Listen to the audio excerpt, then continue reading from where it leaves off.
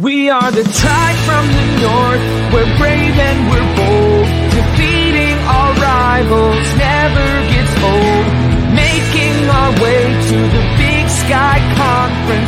Watch out, 'cause here comes the silver and gold. Whoa, whoa. This is Tubbs at the Club for the Vandals of Idaho. Welcome back, Mighty Vandals, to Tubbs at the Club, the Idaho Vandals affiliate on the Big Sky Podcast Network.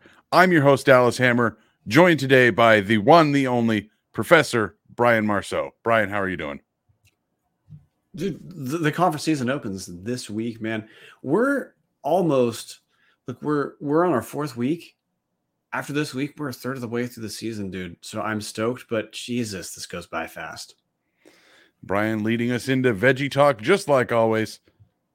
Coming to you from the shadows, the freshly shaven producer seducer, last but not least, Martin Heemstra. Martin, how's it going, man? It is going good. Today was my Friday at work this week, so I am excited and ready for a nice long 5-day vacation soon. Ooh, 5-day vacation. Maybe we're going to hear a little bit more about what you're doing a little later on in the show. But before we get to that, and before we get to Around the Bar, curveball right off the top of the show, let's kick it to Brian for the Marceau Minute. Brian, you did not get a chance to react to the first win of the Jason Eck era. Give me 30, 60, 90, 120. I don't know. Go as long as you want. Tell me what you thought about Eck's first win against the dreaded Drake Bulldogs. Obviously a slow start. This is the only Idaho game against an FCS team where we won 42-14.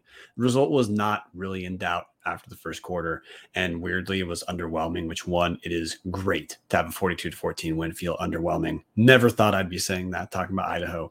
But other than that, look, we'll talk about Anthony Woods. He looks like he's the real deal. This is just a wild Big Sky thing. A lot of just with coaching changes, different guys get different opportunities and produce. Guys like Michael Graves, who was not on anyone's radar to be a big player this season. He is. Jermaine Jackson, not on anyone's radar to be the number one target. Well, again, we're 3 weeks in. He's clearly Idaho's top receiver at this point. Wild to see those. Wild to see how Idaho has some guys stepping up. Also, pretty wild to me that we're heading into NAU. Spoiler alert, Vegas has Idaho as a narrow favorite already on the road. How long has it been since Idaho was a favorite anywhere on the road? And that's after 2 good road showings this season. So, big picture, look, we beat the shit out of Drake. We needed to beat the shit out of Drake. So Idaho did what they needed to.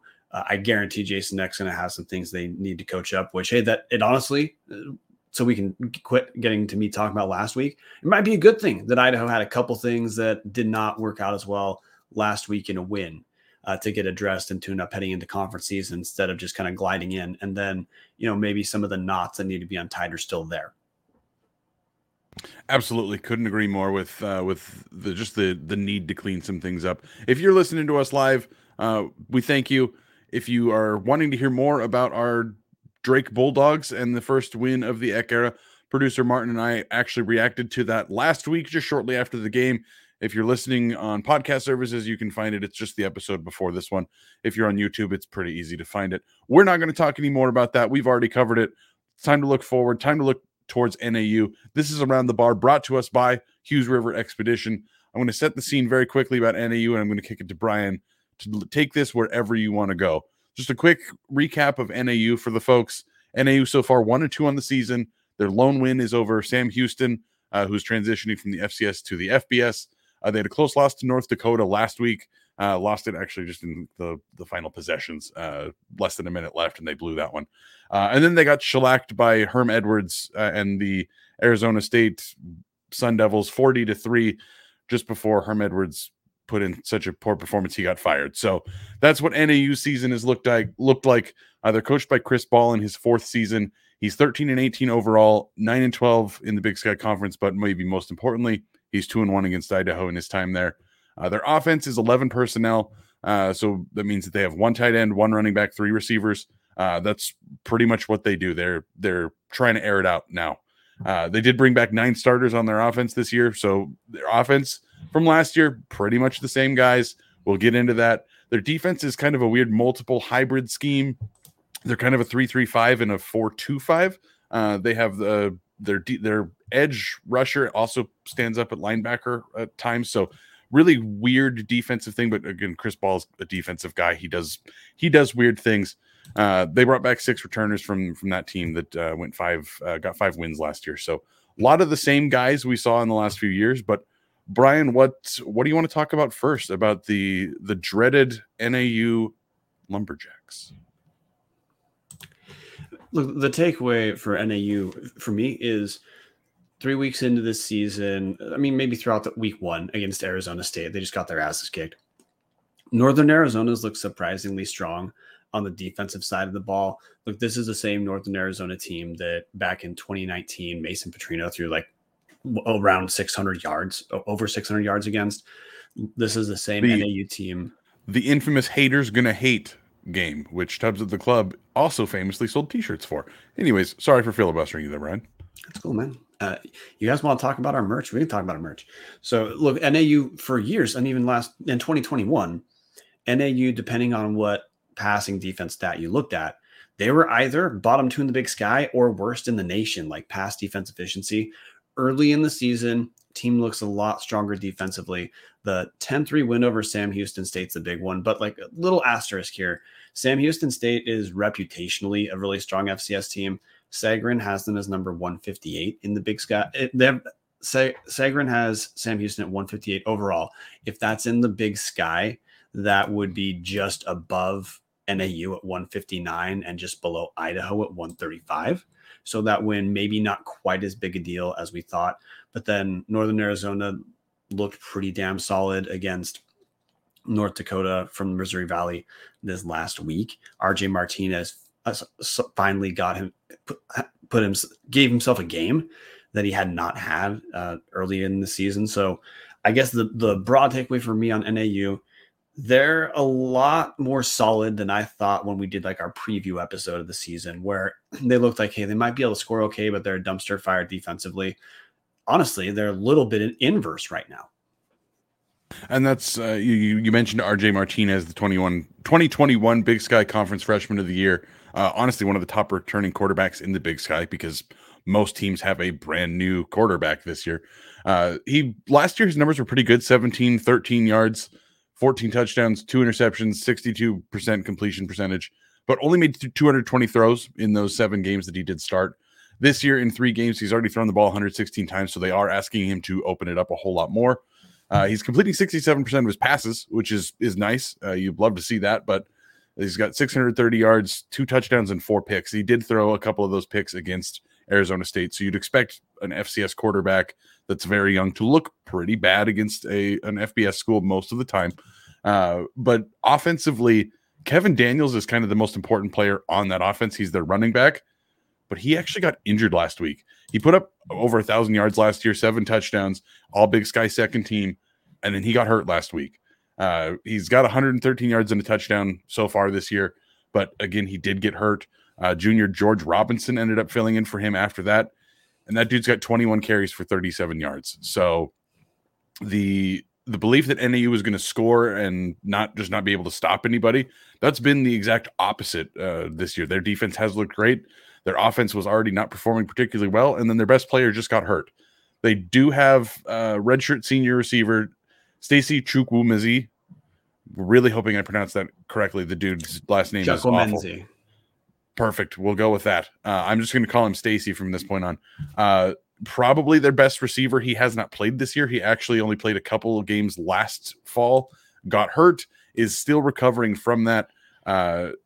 They have a bunch of other receivers that have a couple different like honorable mention in the Big Sky numbers. They have some decent players, but they're missing their biggest receiver. So their offense is going to be a big question mark for Idaho this week.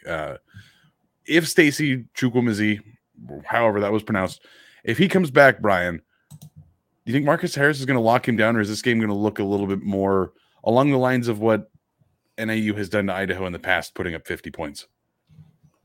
Well, NAU didn't put up 50 points last season against Idaho. NAU didn't put up 50 points in the spring season either. However, like, look, point taken. Of Idaho's lost a few against NAU. Vandals clearly should not have lost those games. Look, another anomaly too for NAU. They outgained North Dakota by about 140 yards and still found a way to lose the game. But narrowly to your receiver question, I don't think a single receiver on NAU is going to be what makes the difference in this game, because NAU spreads the ball out a decent amount. They have 3 receivers this right now with receptions between 15 catches and 20 catches. So Chuck Omenzi, he's certainly an all Big Sky talent, but I mean, RJ Martinez would have to be, productive at a level he hasn't really been this season. Again, he's had 2 FCS games. Between those 2, he's averaging about 300 yards per game. He's at 2 touchdowns, 2 picks. I think he's better than that output right now. But I guess to me, the part that if I'm a Vandal and I'm concerned about Idaho losing this game, because I am, NAU has been solid defensively, and look, we just talked about offensive struggles. 13 points in the first 8 quarters. They did start to put it together a little bit against a relatively solid team, North Dakota, last week. And Idaho Idaho last week showed a couple areas where they can be exploited. Struggled early in the rush against Drake, which is a surprise. We'll get to something that might change that. But also, if NAU's been relatively strong defensively, look, Idaho really struggled in 3rd down situations against Drake. And I got to tell you, NAU's defensively is going to be better than the Drake Bulldogs. Absolutely, and it's all going to start up front for them. They have 3 different brothers headlining their defensive line. The Kawedi brothers. For those who follow the FBS, you might be recognizing that name. One of the 2 brothers, there's 3 brothers, 2 twins, and then a younger brother. One of the twins, Cosmos Kawedi, actually played at Wazoo in 2019. Ended up, I think he had 20 or 25 tackles. He played a decent amount. He was one of the biggest recruits that Wazoo's ever had, actually, and then ended up deciding to transfer back to play with his twin brother at NAU. So Cosmos, defensive end. His brother Eloy is the other defensive end. Eloy is the one who is probably the one to watch out for. He had 45 tackles last year, 11 and a half tackles for loss, 4 sacks. Played really well in 2021. He's, I think, 5th on the team in tackles so far in 2022. Cosmos doesn't quite have the statistical breakdown, but it's because Cosmos is also the guy who flips out and plays linebacker a little bit. So, again, that weird 3-3-5, 4-2-5 system where the guys sometimes hand down, sometimes hand up, who just moving all over the field. And then their little brother is a redshirt freshman, Richard. He's just a backup for the 2 of them, but still, those are the guys that stir the drink for their defensive line. They do have a couple interior linemen that don't put up a bunch of big numbers because they're interior offensive linemen, but the 2 of them combined are well over 600 pounds. So a whole bunch of size up front for them. And then their 2 linebackers, Heston Lametta and Jossie Wilson. Neither of those guys came into the year with particular accolades or really any playing time at NAU. Mostly guys that had just been deep reserves in the previous years, but the 2 of them leading the team in tackles with 26 and 21 respectively. Their front 7 realistically is kind of the scary part of their team, especially because there's not a whole lot of seniors in the 2 deep, especially on the D line. They have 1 senior in the 2 deep. Almost everybody's a junior, sophomore, or a freshman. So a team that's probably going to give Idaho fits over the next couple of years, as they do have a bunch of young talent on that defense. The promising thing for Idaho so far, relative to what you talked about, though, is Idaho's been effective defensively at forcing turnovers. That is not really the case for NAU. NAU forced 2 turnovers against Sam Houston. That was part of what kept the game 10-3, forced 0 turnovers against North Dakota. So, I mean, look, we're Vandals. We can handle that 1 forced turnover per game. That would certainly not track with where Idaho's at. And keep in mind, Idaho has certainly played a tougher schedule than NAU. Northern Arizona has actualized this. Northern Arizona clearly has the better win when you compare head-to-head, Idaho, NAU. But, the thing that's reassuring for me is against Drake, rush defense was the first thing that looked a little bit rough early on. Now, in the second half, things turned around. Name for you guys to pay attention to. It's a new new lineman transfer from Snow College. He was an All-American at Snow College, late arrival to Idaho. Tuyumi Iono, number 99, 6 foot, 325 pounds. Dude is essentially looked immovable against Drake. Had a clear impact on the game from the moment he started taking more snaps in the second half. You have to expect the coaching, if we can figure that out, Tubbs at the club, Jason Eck and Rob Orich have figured that out. And a guy who just got in late is going to start to get more reps. That could also be one of the cures for Idaho's weakness on the line, you'd say, is it was size. We had speed, we have athleticism. Well, this dude is an athlete who had size, and relative to how Idaho has been broadly in 3 games, strong defensively, that to me is going to help take care of a little bit of the rush concern. The other is, I'm at this point writing off the first quarter, as Idaho for some reason was just not up for the Drake game, because guys like Marcus Harris and Jeremiah Salam as well just looked sharper in weeks 1 and 2 than weeks 3. I mean, honestly, we've been raving on the show about Marcus Harris. He got picked on a little bit in the Drake game. He got it together, but there's definitely a few plays where Harris's guy was the one targeted. Jeremiah Salam, missed a sack. He had a couple times he was targeted. That all stabilized. I guess if we're going to get the rushing one, our rush defense looks like there's reason to believe it's better. Plus, NAU has not been able to run the football this season. Plus, NAU's down their best running back. I guess that is, you reference fits that NAU may be giving Idaho. Those are things I'd point to about why, like, not disagreeing with your point about fits, but also there is a little bit of strength on weakness matchup for Idaho in this game. In particular, NAU, I don't see how they run the ball against Idaho.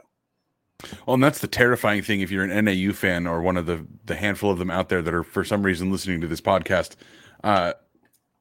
The offensive line of NAU should be a whole lot better than it is when you talk about running the football. Their 2 guards and their center positions are the ones that are locked in. Jonas Leader leads the group. I know that was a stupid pun, and I regret saying it the second I did it. Spring 2021, he was All Big Sky second team. Fall 21, he was All Big Sky third team. He was on the preseason team going into this season.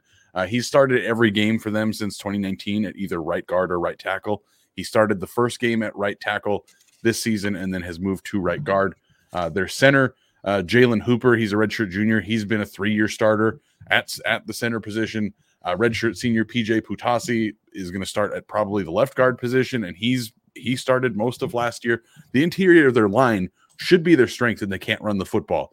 And then their 2 tackles are just a rotating door of freshmen and sophomores. They kind of have the same thing Idaho has going on. They have a couple of like entrenched, locked-in seniors, and then a bunch of young guys that are kind of just walking in, not off the street, but just seems like game to game they have a different starting offensive line. So that does add up very well for Idaho, especially when you talk about how good Anthony Woods has looked. I mean, no slight against Roschon Johnson. I think Roschon is still a blast. He's been a great Vandal, and Anthony Woods looks legit. And not to curve this away from NAU talk, but Brian, what do you think Anthony Woods could end up doing in this game? Well, Anthony Woods, he's in a timeshare essentially with Roschon Johnson, and Woods has been averaging not quite twice the yards per rush that Roschon Johnson is, but close to twice. That's the comparison, is twice. So against a team like NAU, well, asterisk here, of course, again, is how real is Northern Arizona defensively, you know, against North Dakota. North Dakota's kind of, you know, they're kind of a rushing oriented team, not completely, but, you know, they rushed 25 times against NAU for 112 yards. That's, you know, 4.5 yards per rush. That's not awful, but no team's going to write home about saying, hey, we surrendered 4.5 yards per rush, but that's not getting gashed or anything like that. And then Sam Houston State, they averaged 4.1 yards per rush. Again, not great numbers from the NAU side, but not terrible. But I mean, look, the announcing team talked about this. If you watch the game on SWX, not in person, Anthony Woods has a way of making it look like he makes someone miss on virtually every single carry. So I expect I expect we're going to continue to have that, slight edge in rushing the ball a little bit more than we pass it. And I expect Anthony Woods, we're kind of seeing his carry ratio go up a little bit each week. Not a ton. I expect it's going to be stay in that like 50 to 60% range in comparison to like Roschon Johnson. But no, he's definitely an impact player to look at. Thing I wanted to bring up, yank it back now so that we're all over the place. NAU rushing the football in their 2 FCS games against Sam Houston, 35 rushes for 59 yards. That's 1.7 yards per rush for NAU. Against North Dakota, 35 rushes for 124 yards. That's 3.5 yards per rush. So even in their best rushing game in the 2 FCS games we've seen so far, NAU not particularly effective, which you'd expect a team like Idaho, who is improved in their pass defense this season, even though we just talked about those moments against Drake. I mean, you'd have to say that's another way where Idaho probably feels okay heading into this game is for NAU to win. They're probably going to have to pass well. And RJ Martinez has been okay, but he hasn't in the 2 FCS games. He hasn't looked like the guy he was last season. No, not at all. He did look a lot better against North Dakota. He at least had more touchdowns than turnovers, which was the first time in a while. But you talk about how poorly NAU has been running the ball. One of the things that I wanted to point out, Kevin Daniels, before he got hurt, 6.8 yards a carry against North Dakota. So they were looking a little bit better with him in. And then the second he went down and George Robinson stepped in, Robinson had 14 carries for 24 yards. So if Daniels doesn't play, I don't have a whole lot of faith in NAU being able to run the ball against an improving Idaho run defense. So that's quite nice to see. I think the only other thing from the NAU side, and I'm going to, again, just shift gears here again. The only other thing from the NAU side we haven't really touched on is their secondary and how well Idaho's going to throw the ball against them. Their secondary is kind of in a weird spot right now. So they play 5 DBs. Their axe position, which is, the kind of the rover, or every team has their own name for them if they're doing the 5 defensive back system. But former All Big Sky talent Anthony Sweeney started the first game for them in that 5th defensive back position. Got injured there's no update on his status, but he didn't play in either of the last 2 games. I would expect he's not going to play against Idaho. So he's been replaced by a sophomore who has 8 total tackles this year. So already they're a little bit weak in the corner DB market there.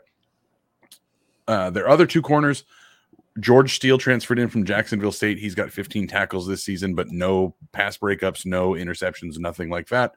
And then Colby Humphrey, he's a sophomore. He does have 2 pass breakups, but their corners are certainly not a Marcus Harris level like game changer.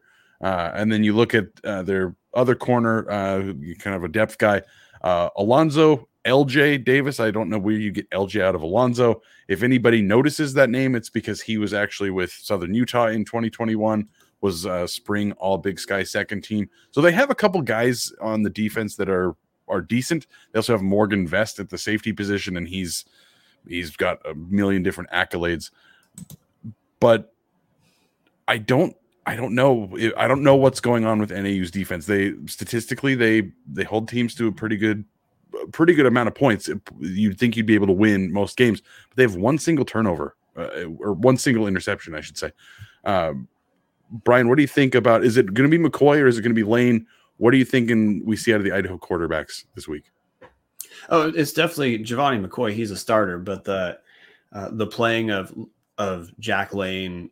Look, we had Taryn on last week. We had Taryn on like a month or so before, and before the season started, he said, "Look, X said Lane's going to play 4 games," and we both talked about it last week. Said Lane's going to expect Lane to play. He's going to play. I would expect we're going to see Jack Lane play. I'd expect it's going to be like this last week where Jack Lane against Drake. This was not mop up duty. This was scheduled to make sure the dude got some experience. I'd expect we're going to see that again, but our understanding is the goal is to redshirt Jack Lane. So he's played 1 game. He's got 3 left, which means, look, McCoy is the understood starter, who against Drake had a bit of a breather. So this is another game where I think Giovanni is going to going to have a good chance to continue to make the case, because this will be a story for us to follow. Giovanni's a redshirt freshman. McCoy is a true freshman. If Coach Eck and staff are liking Jack Lane enough to be playing him like this with McCoy, no one should assume next season's quarterback starter is understood, even with Giovanni playing pretty well through the first 3 games of the season. So I guess, look, watch that we're still going to have 2 quarterbacks play, but it's not precisely a 2 quarterback system, because Lane had 4 drives against Drake, something like that, 2 drives in the first half. Then he didn't come back in until mop-up duty. But this will be another chance for Giovanni to have some moments for him to make the case. I mean, we've seen him in moments look better. And I got to say, against Drake, he should have looked better. But a little bit of the concerns from the first 2 weeks about, hey, we have a drive in the first quarter, then nothing happens until late in the fourth. That was obviously a non-issue. So I expect this week, we're going to see a little bit more, not completely the guy we saw against Drake, because NAU's better than Drake, but closer from Giovanni to what we saw against Drake than what we saw weeks 1 and week 2. I would expect the same. The one thing you'd hope for is, and we've talked about it a little bit, and we've Martin and I talked about it on the other show. 3 for 14 for Idaho last week on third down. That is a really concerning number, especially for a quarterback that obviously there is maybe not a competition, but there is obviously a play here to get Jack Lane 4 games, to preserve his red shirt, give him enough time. It's kind of a glacial competition. That's exactly what it is. This feels like this is setting up the quarterback competition in 2023. But you don't want to be the guy that's leading the team to 3 of 14 on fourth down against a vastly inferior opponent. Sorry, it's late. Oof. So I would expect to see Idaho's offense run. Maybe they're not going to put up the same amount of points they did against Drake. I'd love it if they did. I don't expect that, but I do expect Idaho to sustain drives a little bit longer and not have to rely on converting fourth downs to keep the ball rolling. So, hey, about what you said about needing to convert on fourth downs, we got to talk a little bit about Thomas Ford and the special teams coordinator Thomas Ford and his special teams players absolutely beat the shit out of Drake. Fantastic showing. Field goal, 4 field goals, block punt, and a punt return for a touchdown. That special teams footprint is honestly what some of the best Big Sky teams do. Like Montana reliably gets points defensively in special teams. Weber State, absolutely the same thing. The asterisk, though, is even though Ricardo Chavez as a field goal kicker looks like a pro to me in terms of the confidence I have when Chavez steps up, Idaho can't be kicking 4 field goals against NAU. That number can maybe be 1 or 2, but if we're getting that close, we just can't have the third down conversions like that make Idaho believe we need to settle for the field goals. Because sure, against Drake, that's okay. But if you haven't figured out as a listener that Northern Arizona is clearly a solid Big Sky team at this point, I don't know what else to say, because this is a game where Idaho certainly has some margin for error. Not like the Washington State game, but if Idaho's going to struggle on third downs like we did against Drake, a clearly inferior team compared to NAU, that's one of the ways Idaho shoots itself in the foot, and we start to see a game maybe get away from Idaho in a way that on paper I don't think anyone should expect it will. No, and you kind of alluded to it there a little bit. NAU historically is kind of the team that everybody judges themselves against. If you're better than NAU, you've got a shot at the playoffs. If you're worse than NAU, you're fucked and you're not going anywhere. Is this going to be the same kind of thing, Brian? If Idaho gets a win this week, can we think this is a team that's going to contend for playoffs? We're in the run of what I believe is the most important stretch for Idaho in the season. It's the first 3 weeks of absolutely winnable games Idaho should be favored in. Beat the shit out of Drake, got 1. We're favored against NAU right now, depending on where you look at, by as high as -3 that I've seen, which, hey, for a road game relative to what Idaho is, that's not bad. And then Idaho has Northern Colorado for homecoming next week. If Idaho can go 3-0 in those games, suddenly we just have to win the games we shouldn't, pick off a questionable game or 2, and the playoffs are realistic. But if we're in the easier part of our schedule right now, we don't have room to lose games. Because look, if Idaho's going to lose to a team like NAU, then suddenly you look at that UC Davis and Eastern back-to-back weeks later in the season. And if Idaho can handle a solid team like NAU, you can understand where further momentum might lead us to be at a point that we can beat an Eastern and or a UC Davis. But if we can't put these okay teams away, then we can't separate to be at least the top of that second tier in the conference, which if Idaho's contending in the playoffs, the only place to be is the top of that second tier. Absolutely. And it starts with beating NAU, and not just squeaking past NAU, but putting it on NAU.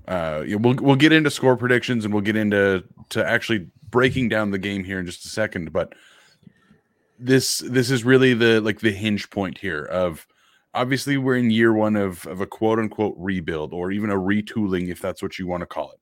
I would say most Vandal fans at this point, at least the ones that are paying attention, and diehards like all of our listeners here, I would think everybody's probably pretty high on Jason Eck and how things are going so far. But typically when you bring a new coach in, you're expected to lose a bunch of games. We're going to get into that when we get into Big Sky Pick'em. You're not talking about Idaho State, are you? Oh, see, that was kind of where I was headed. That actually the Super Bowl of the Big Sky this weekend, featuring a couple of young coaches that are known for losing a bunch of games. So with that said, if Idaho loses this game, it's not doom and gloom. Like, again, this is a rebuilding team. Getting to the playoffs in year one is crazy talk. It'd be incredible, and there's definitely a shot that it happens. But this feels like the game that I'm already starting to talk myself into tempering expectations, because historically in the Big Sky, since they came back, and I know it was with Petrino, Idaho doesn't win games on the road. Idaho doesn't win the games that it looks like they should be competitive in. I'm steeling myself for disappointment, Brian. Tell me why I'm right or why I'm wrong. At least you're consistent too, because in our preseason episode, you picked this as a game for Idaho to lose, which, look, that's not written in blood. We have evidence about things changing. We'll get to that. Reasons to be confident about Idaho are, first, in 3 games, this is not an Idaho team that is just face planting games away or face planting its way out of being competitive. Of course, we've had some penalties that mattered. Jeremiah Jackson had a personal foul against Drake, absolutely hurt. But Idaho, the character of a team, personality of a team, this is a team that fights. This is a team that's frisky. And even if you look at Drake, Idaho struggled early. It was for a quarter. Like, people were anxious because attendance wasn't quite what we all wanted it to be, and because Vandals have real PTSD. But look, the team struggled for a quarter, and then it was all Idaho after, the first Drake drive of the second quarter. That's 3 quarters of getting together after a slow start. So the first thing I'd say is the character of this team is, I don't think they're going to beat themselves, at least as aggressively, #OnlyTubs, as previous teams for Idaho have done.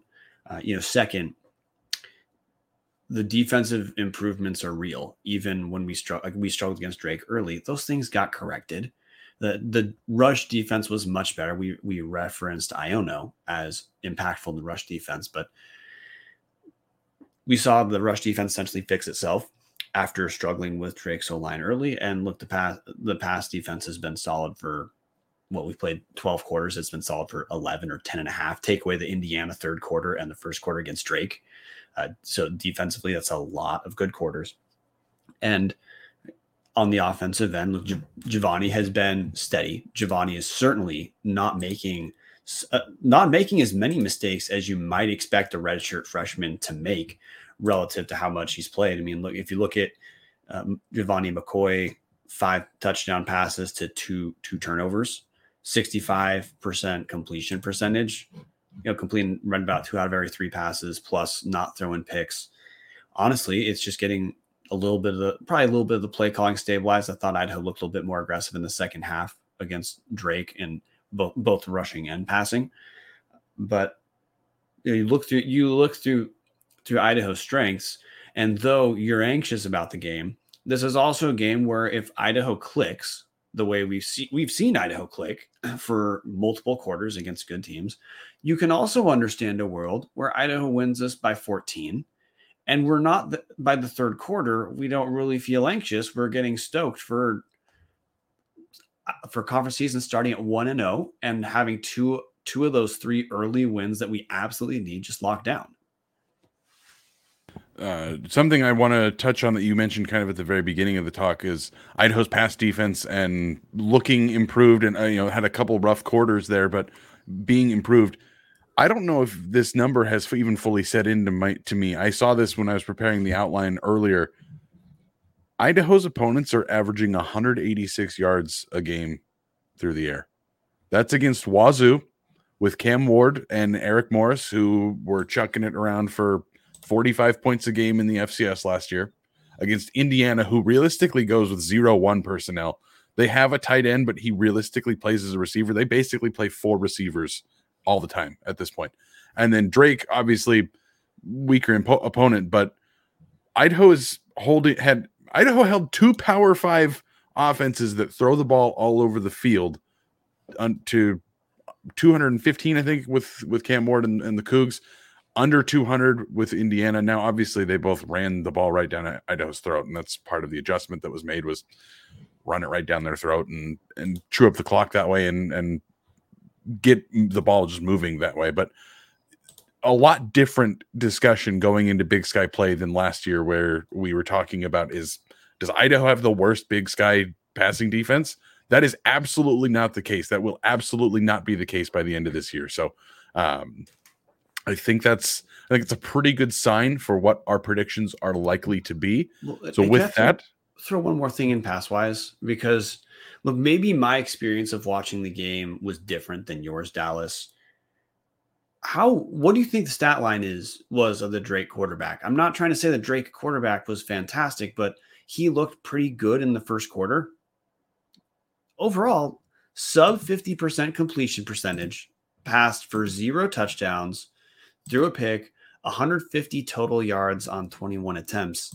So look, even with the struggling early, the guy had a terrible stat line. If Giovanni McCoy has that stat line, our next discussion is like, well, maybe we should have seen more Jack Lane or something like that. But look, those are some of the kind of lines Idaho has given up against it from the pass side. So I guess that's part of why I feel pretty okay about this. Jason Eck in his press conference heading into the Drake game, he described Idaho as a clearly okay football team. Those are me paraphrasing, but he said Idaho has looked like it's made the developmental step from beyond the last couple teams, when Idaho was clearly a bad football team. You might say underperforming, but whatever. The record was bad. He described some of the differences between okay teams and good teams, about the ability to handle tough situations, third down conversions. We didn't change anything there, but also the ability to not beat yourself when games get look like they could get out of hand.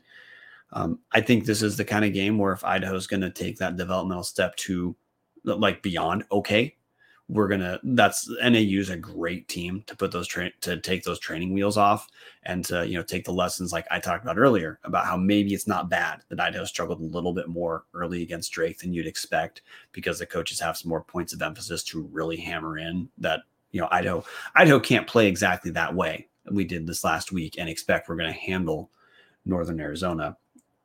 But I feel comfortable with how Idaho is worst case scenario an okay team. We're playing another worst case scenario okay team. I feel a little bit better about the talent we trot out. Guys, we're going to pick the score of the game in just a moment, but first, let me tell you a little bit about Hughes River Expeditions. If you're looking for a great all-inclusive week-long vacation, don't look past your backyard. Venture into the largest protected wilderness in the continental United States, located right here in the great state of Idaho. Enjoy a multi-day trip down the Middle Fork of the Salmon, the main Salmon River of No Return, the Salmon River Canyons, or the Selway. And you can even check out special trips like one to see the Perseid meteor shower. Camp on pristine beaches, run amazing whitewater, hike scenic trails, spot wildlife, soak in beautiful natural hot springs, take in the history along the river, and fish some of the most remote stretches of river in the entire country. You just bring your clothes and let HRE handle the rest. Hughes River Expeditions has been Vandal owned and operated since 1976, and they're ready to take you on a vacation of a lifetime. What are you waiting for? Find out what it's like to grab the paddle, catch dinner, and ride the bull all throughout the Gem State. Call them now at 800-262-1882. Again, that's 800-262-1882, or check them out at hughesriver.com. Martin, producer Martin Heemstra jumping back onto the show.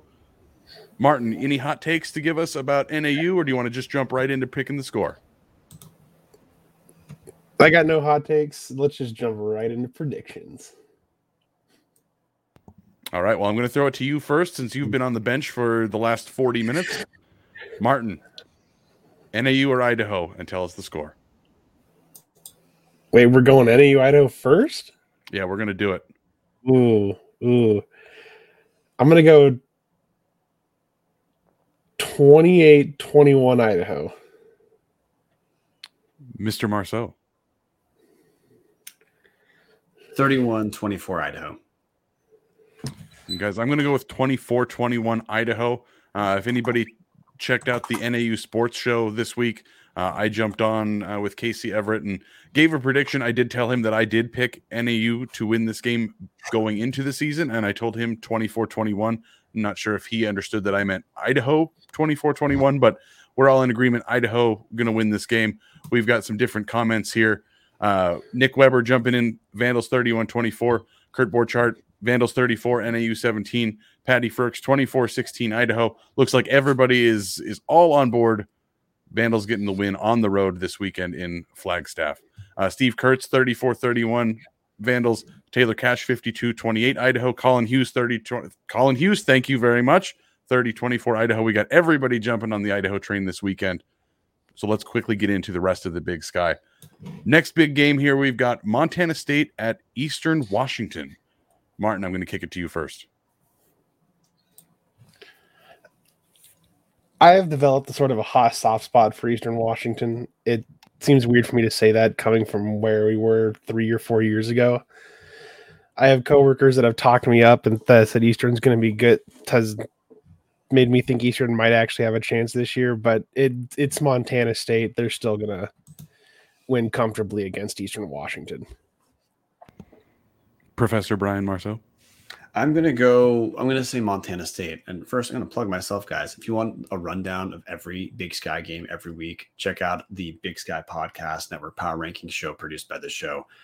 It's done pretty archaically. But anyway, if that's the only show I know of that runs through the entire Big Sky, it comes from us. Montana State has some pretty serious issues in terms of running back health. They're down to about their fifth string running back. Honestly, their top running back is listed as a quarterback. He's not going to play quarterback, but it lets Montana State have some weird looks, as then they have two guys, Tommy Millant, Sean Chambers, who can run and pass. But my real concern here is that Eastern Washington, they cannot defend the run. And that's, even with injuries, that's going to be what Montana State leans on. Gunnar Talkington for Eastern will look much, much better than he did against Oregon, because, I mean, how could he not? He was Big Sky Player of the Week 1. But I'd say Montana State is going to pick up a win. That's still a real strong team, even with injuries. Yeah, and Eastern, it's tough to project Eastern because, again, they did just go get their teeth kicked in by Oregon, and they're going to get their teeth kicked in by Florida. They have worse body bag games than Idaho did.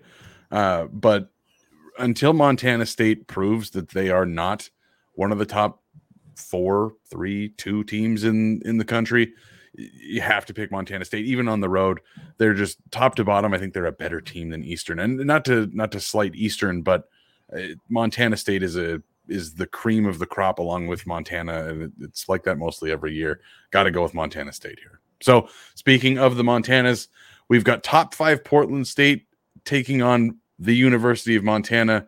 The weird relationship between Bobby Houck and Bruce Barnum is, I'm sure, going to be talked about by a bunch of people, and Dots Pretzels are going to see sales go through the roof this weekend. Martin, who are you going to pick? I have picked this game once right before, back in, I want to say 2018 or 2019. I cannot remember for the life of me.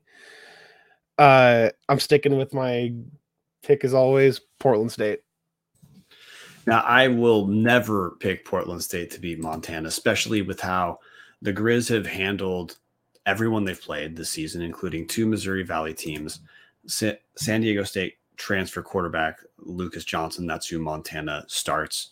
He looks like the perfect Bobby Hauck quarterback as a solid passer who's not taking a ton of shots down the field, but can also run. Montana's running back room is looking a little more steady than it did last season. Plus, man, skill position, Montana's got a lot of guys who could, let's say they might not be the number 1 receiver on a lot of Big Sky teams, but they have like 4 or 5 guys who'd be the number 2, which makes it pretty damn hard to know which weapon's going to get you. And then still they have linebacker who might be best in the league, Patrick O'Connell, this week's Big Sky Conference Defensive Player of the Week.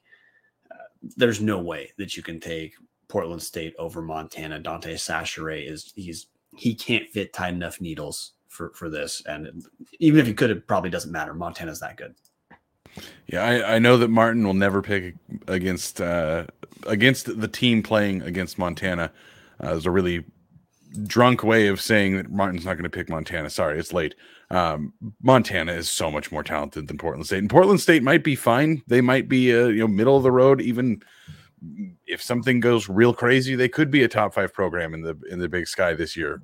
They have a very deep senior laden roster, but not a chance. It's Montana. They're going to steamroll these guys. And I've been doing a terrible job hosting here. All of our commentators in the YouTube comments, shout out to Taylor, Patrick, Nick, Kurt, Steve, Colin, the whole gang. Jack Schneider's in there. Jalen Drake's in there. Everybody's kind of falling in the same as us here. Montana State big, Montana big. I see a couple of different FTG comments in here. It's gonna be Montana, guys. This is not the kind of game that Montana's gonna lose. So next up, we go to Sacramento State against Group of 5 Colorado State, the one out of conference game this week. Martin, I'm going to go to you first. Sac State or Colorado State? I don't know. WSU handled them last weekend. Handled Colorado State last weekend. I think I'm gonna do it. My pick'em record this year is not good. I'm gonna go Sacramento State this year. I think they pull it out against Colorado State. Now Martin's onto something. This is a questionable game right now. Colorado State doesn't look particularly tough. They just looked much worse than Idaho in losing at Washington State. Colorado State also got their ass kicked by number 8 Michigan, but hey, they're supposed to. One win came over Middle Tennessee State, 34-19. Sacramento State offensively has been on point both games this season. There is no learning curve for Troy Taylor this year. 56 points in week 1 for Sac State versus Utah Tech last week. 37 points against a solid Northern Iowa team. I'm still going to pick Colorado State just because on average, Mountain West teams should be picked over Big Sky teams. But I don't feel that great about this pick either, Martin. This, to me, it doesn't have the Utah State losing to Weber 35-7 vibe, but Colorado State lost to an FCS team last year in South Dakota State. Sacramento State is not that far off ranking-wise from South Dakota State. So Colorado State, but a lot more narrow than I think a lot of people expect. So this is the hardest game of the week for me to predict because it's a Group of 5 school. They should be favored. They should pummel just about any FCS school. However, there's 2 things that are going to make me pick Sacramento State in this game. First off, Colorado State sucks. If anybody's watched anything from that team, they are ass. Second, this is absolutely the game on their schedule they are going to overlook. They do not have a win this year.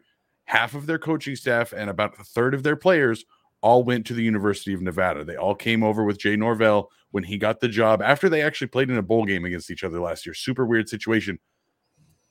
Who do they play after Sacramento State? I'm going to give you guys one guess. Nevada. They play Nevada. So I'm picking Sac State.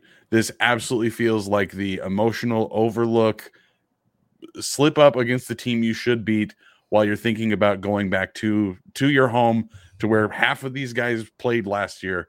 The game is in Nevada next week, so I'm going to go with Sac State because of So, hey, throw it to you another confounding thing for you. It's Sagarin based.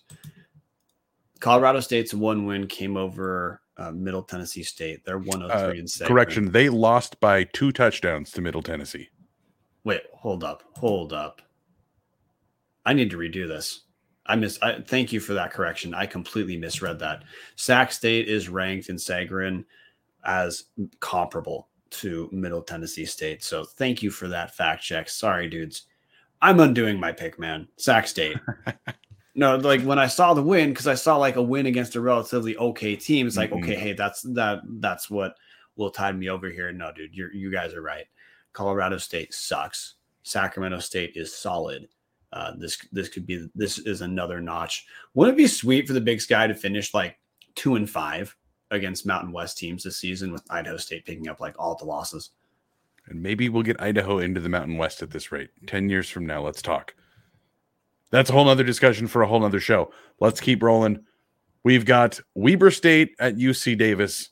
Martin, going to kick it to you first. I'm going with the fighting Nick Webbers. Which, of course, means Weber State. Weber State, to me, they've put the entire FCS on notice. Their new offensive coordinator, Mikey Mantle, apparently is actually getting reins.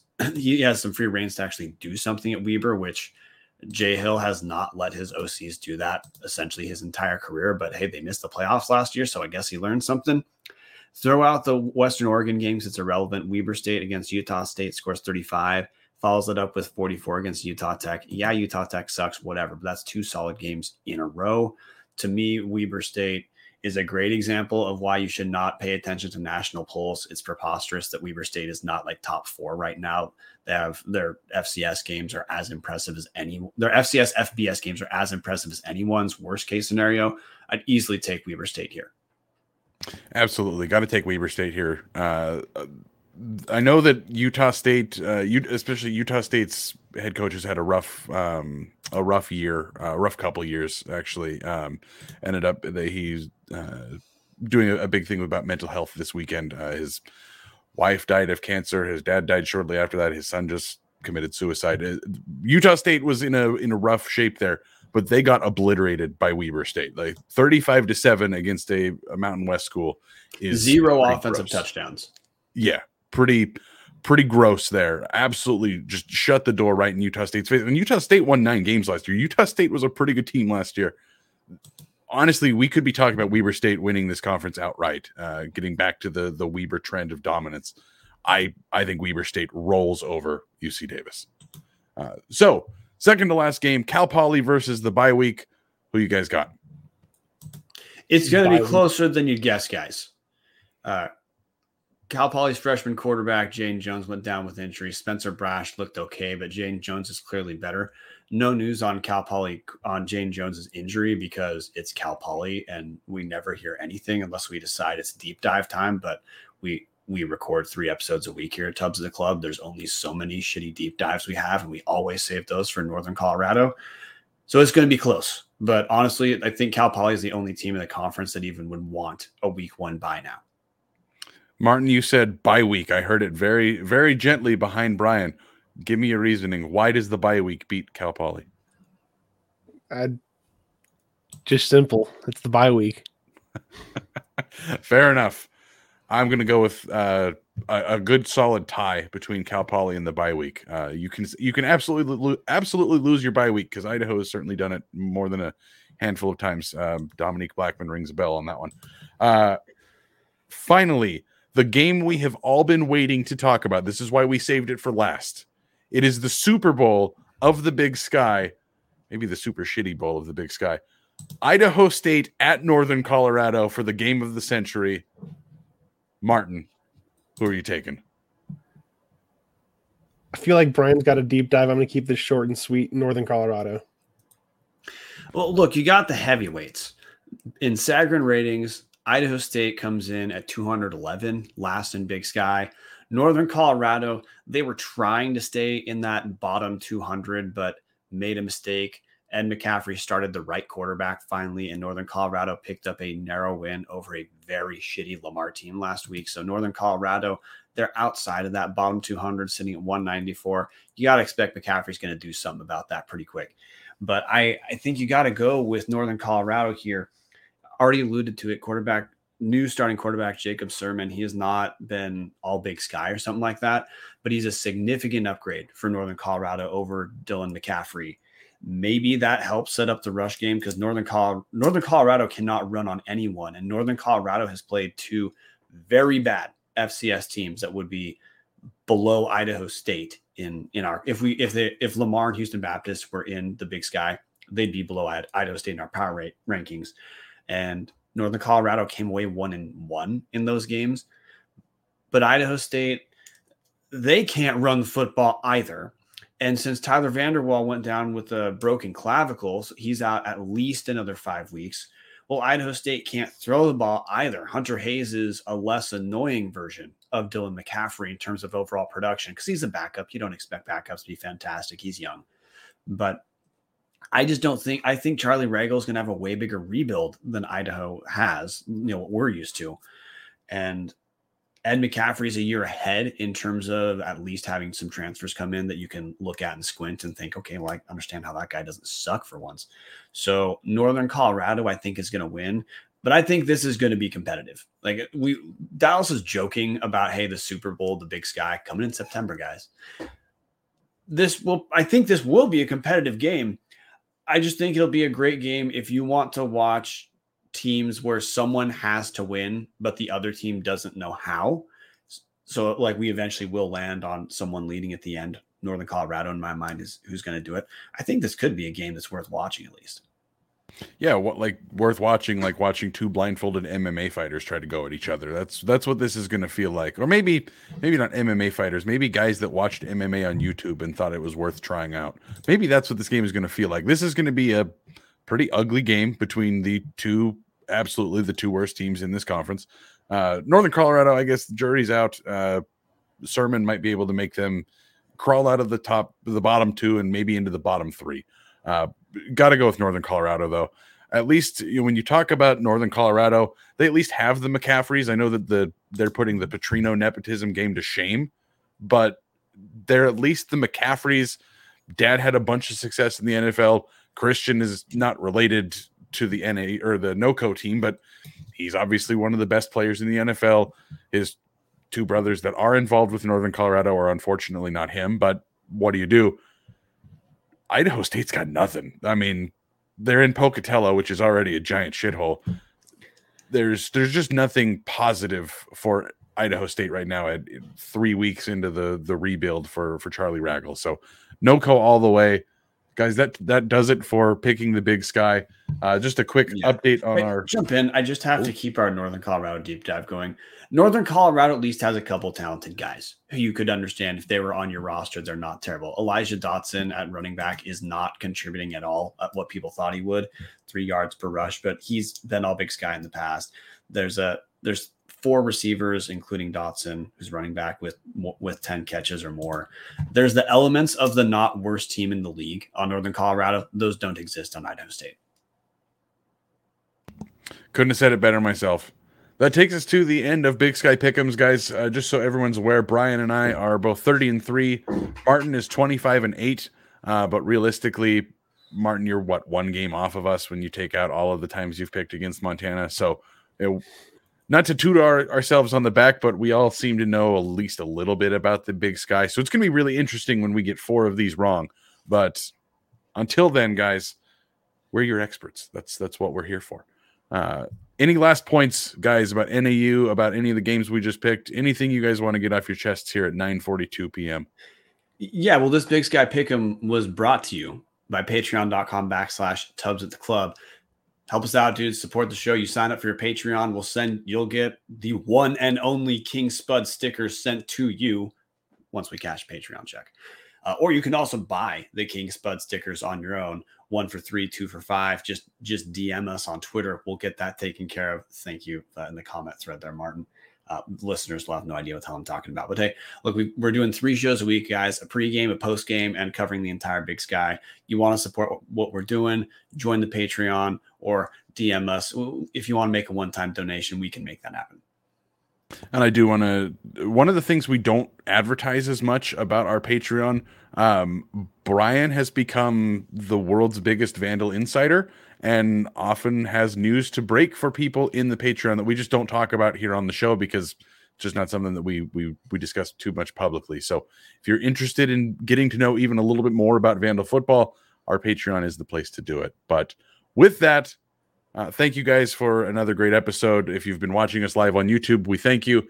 Love getting to interact with you guys in the comments. If you're listening on Apple Podcasts or Spotify or the YouTube replay or anywhere else you could get your services, well, hey, I'm not going to complain about you checking our stuff out. So thank you very much for your time.